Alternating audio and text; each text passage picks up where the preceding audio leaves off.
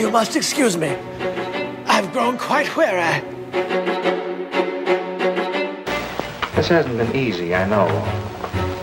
But you've learned a lesson. A lesson in honesty. Honesty to yourself and honesty to others. That lesson will stand you in good stead all your life. I think we've all learned a good lesson. I've always heard that honesty is the best policy. Now I'm catching on to why that's so, to why that's so, to why that's so, to why that's so. Greetings, dear listeners, and welcome to premium episode number 2, the Synanon Cult episode. I am your host, Curly Tlapoyawa. And I am Ruben Arellano Tlacatecat. So tonight we're going to be checking out this documentary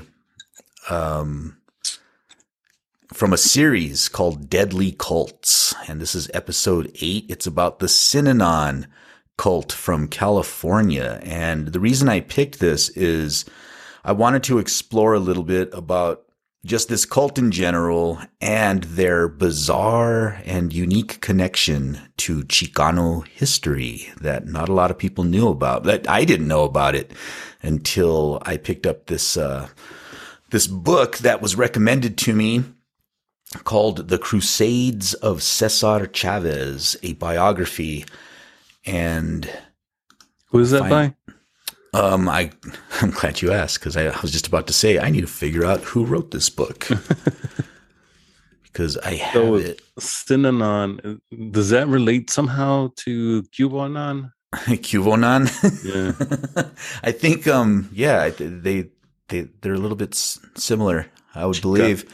They should have called it Chicanonon, not Synanon. They came close. Synanon, Chicanonon. Well, this is The Crusades of Cesar Chavez. It's a book, a biography by Miriam Powell. And I will also be referencing a book called From the Jaws of Victory, The Triumph and Tragedy of Cesar Chavez and the Farm Worker Movement. And let me see who that was written. I think that's Matt Garcia, isn't it? It might be. From the Jaws of Victory.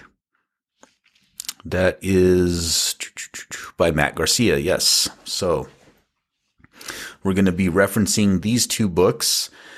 And, you know, I've always been interested in cults and weird beliefs and what draws people in to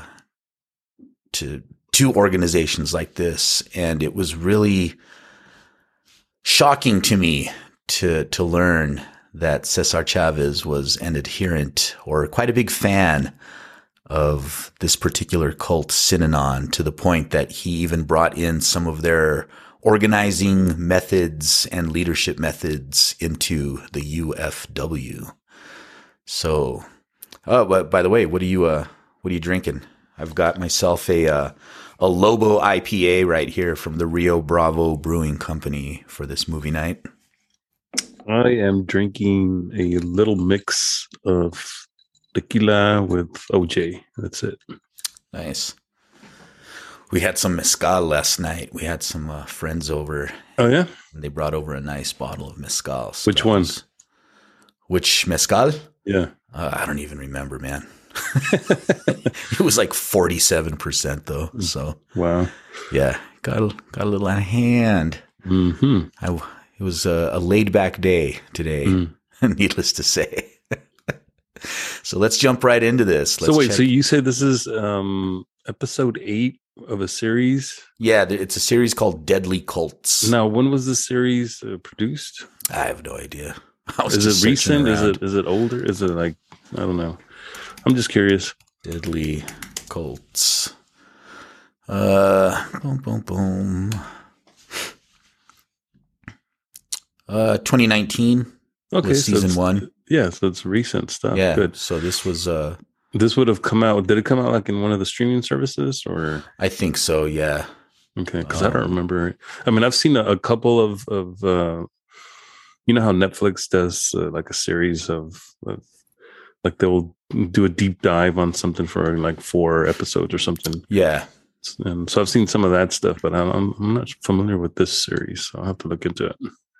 Yeah, I was just searching around online for Synanon documentaries, and I found one that was pretty cool, but they kept editing in whoever put this documentary together, excuse me, put in like really popular copywritten music. So I was like, we better not use that because might get in trouble. All right, so let's get started here. Deadly Cults, Synanon.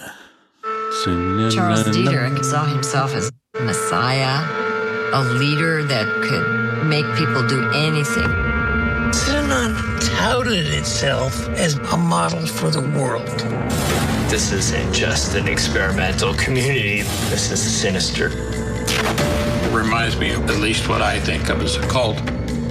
They took her and would not let her out. There was evil going on there. Started to get a lot of paranoia about being attacked by people from the outside. Chuck began to advocate Synanon protecting itself by any means possible. This is a first-class opponent. People were armed with machine guns and AK-47s. They would do anything for him, including kill for him.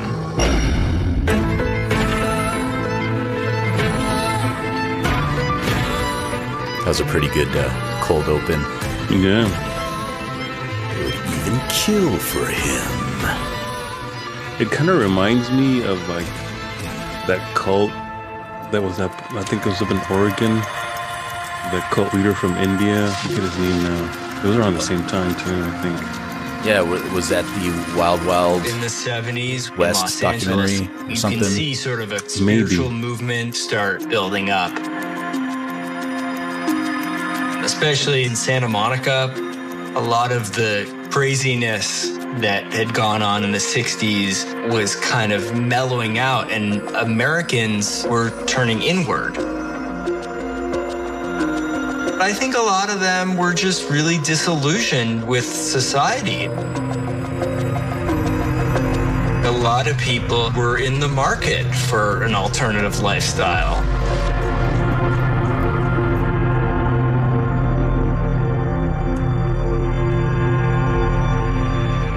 The screen says in 1978, Synanon was known as a Los Angeles-based self-care Synanon creates a template for modern drug treatment in America.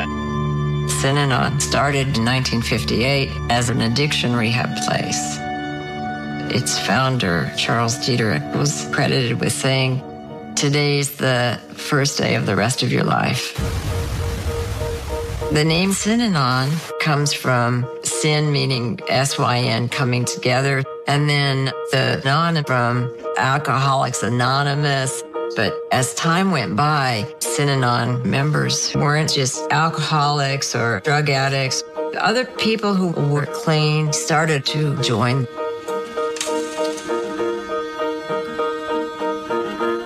I wasn't a dope addict. I hadn't used drugs.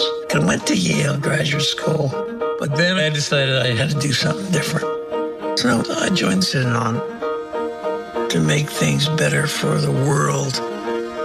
Synanon had a good idea at the beginning.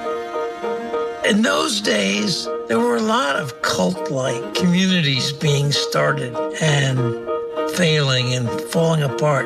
They didn't do anything except hang out together and smoke pot or something.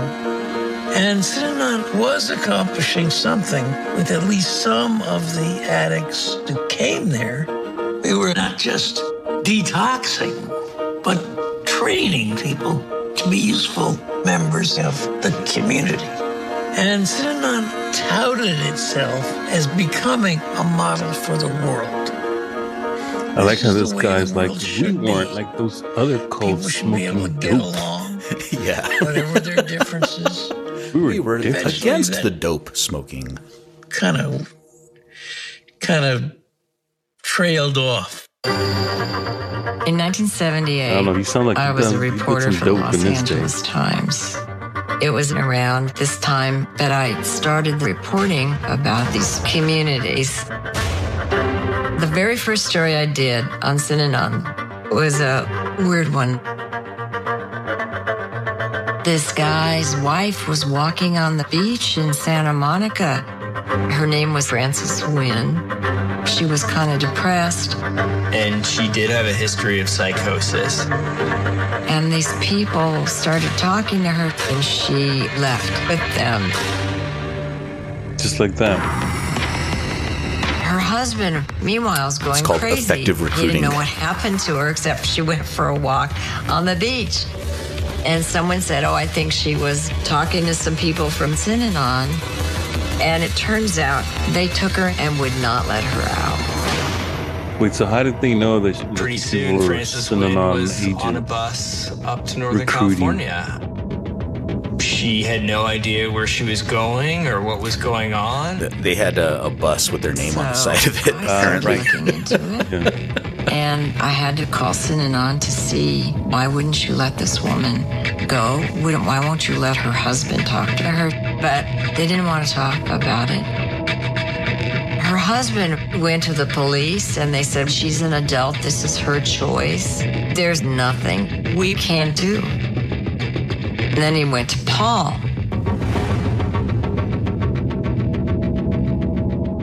So Paul's an attorney, Paul Morantz. Paul Morantz is a lawyer that he contacted. Paul Morantz made a name for himself as a lawyer suing mental health organizations. And he told Synanon, Frances Wynn, we want her back now or there's going to be trouble.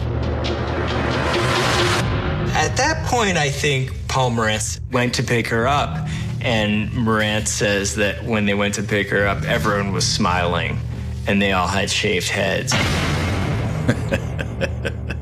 Like the And he Moonies? just got That's always a good goosebumps sign. and he knew that something Was it the Moonies that seriously also wrong. shaved their heads, or am I thinking of something else? No, I'm thinking of I was working very Krishnas, closely maybe? the Hare with Paul. Krishnas. That's right. Because he was a great source. And he was telling me what was coming out of Synanon. Paul said, Narda, this is a much bigger story. I can only imagine how many people Synanon found wandering on the beach who they got into their facility and never let out. Paul Morantz got Frances Wynn back, but he wasn't quite done with Synanon. Frances Wynn and her husband sued Synanon for imprisonment and other charges, and they won a settlement. Wow, $300,000? Morantz won and got $300,000 judgment against Synanon. So basically what it looks like what happened, right, is they send these busloads or these buses of Synanon members down to the beaches or just out into the wild and look for people who were probably alone and probably lost in their thoughts, maybe look like they're having a hard time. And they probably just approach them and ask them, hey, how are you doing? And then just kind of recruit them. Maybe we could help you with that. And then once they get them to their compound, they just don't let them go. But where does an organization like this at that time come up with $300,000 to just dish out for some lawsuit? Well, I think they cover it in this documentary, but basically if you're a member, ostensibly you joined because you were trying to kick drugs, right? And you were going to live on their compound until you got clean. But eventually what happened, I believe, is they just took all of your possessions and you were never allowed to leave. So you were like a full-on member of the cult and you just handed over all of your shit. Yeah, I think I remember the group that I was referring to earlier. I think it was called Rajneeshpuram. I don't know if you've ever heard of it, but this guy basically, he started out in India and he was like some kind of guru. And over time, this guy, who was kind of like a person that was deep into spiritual studies and strong beliefs about, somehow capitalism and sexuality. And he made this cult and he was kicked out of India and ended up, I think, in Oregon. And he had like, I don't know. Yeah, they called people. him Osho. Yeah, Netflix made a documentary about him called Wild Wild Country. So that's what you're referring to. I haven't seen that documentary. I called it Wild Wild West, but it's called Wild Wild Country. And so apparently these people like were conducting like bioterrorism against their neighbors who were coming after them or something. Check out the doc. It's really good. Okay. All right. So let's see. Diedrich was just enraged. 3 weeks after the lawsuit, Paul Morantz wants to go home and drink a beer and watch Game 1 of the World Series. It was in October of 78. It was the Dodgers and the Yankees, I believe. And he's a huge baseball nut. And he's looking forward to it. He gets home to his house.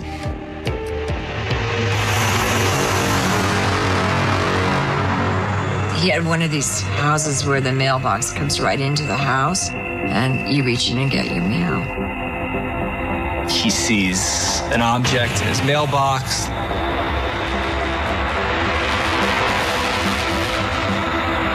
But it's dark inside the mailbox.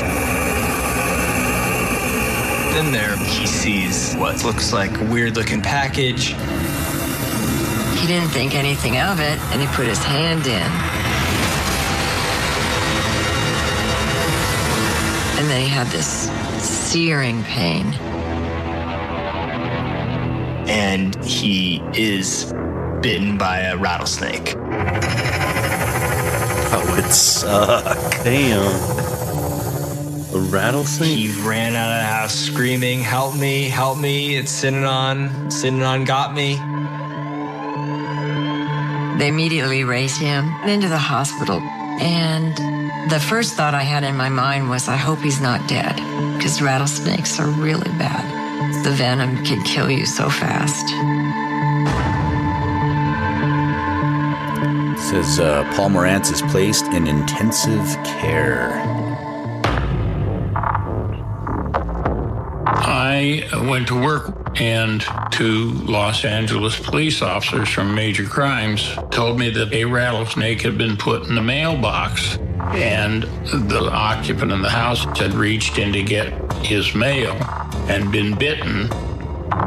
And I said, what? I was very puzzled by that. It was such an odd way to do anything. Not a gun, not a baseball bat, but a rattlesnake.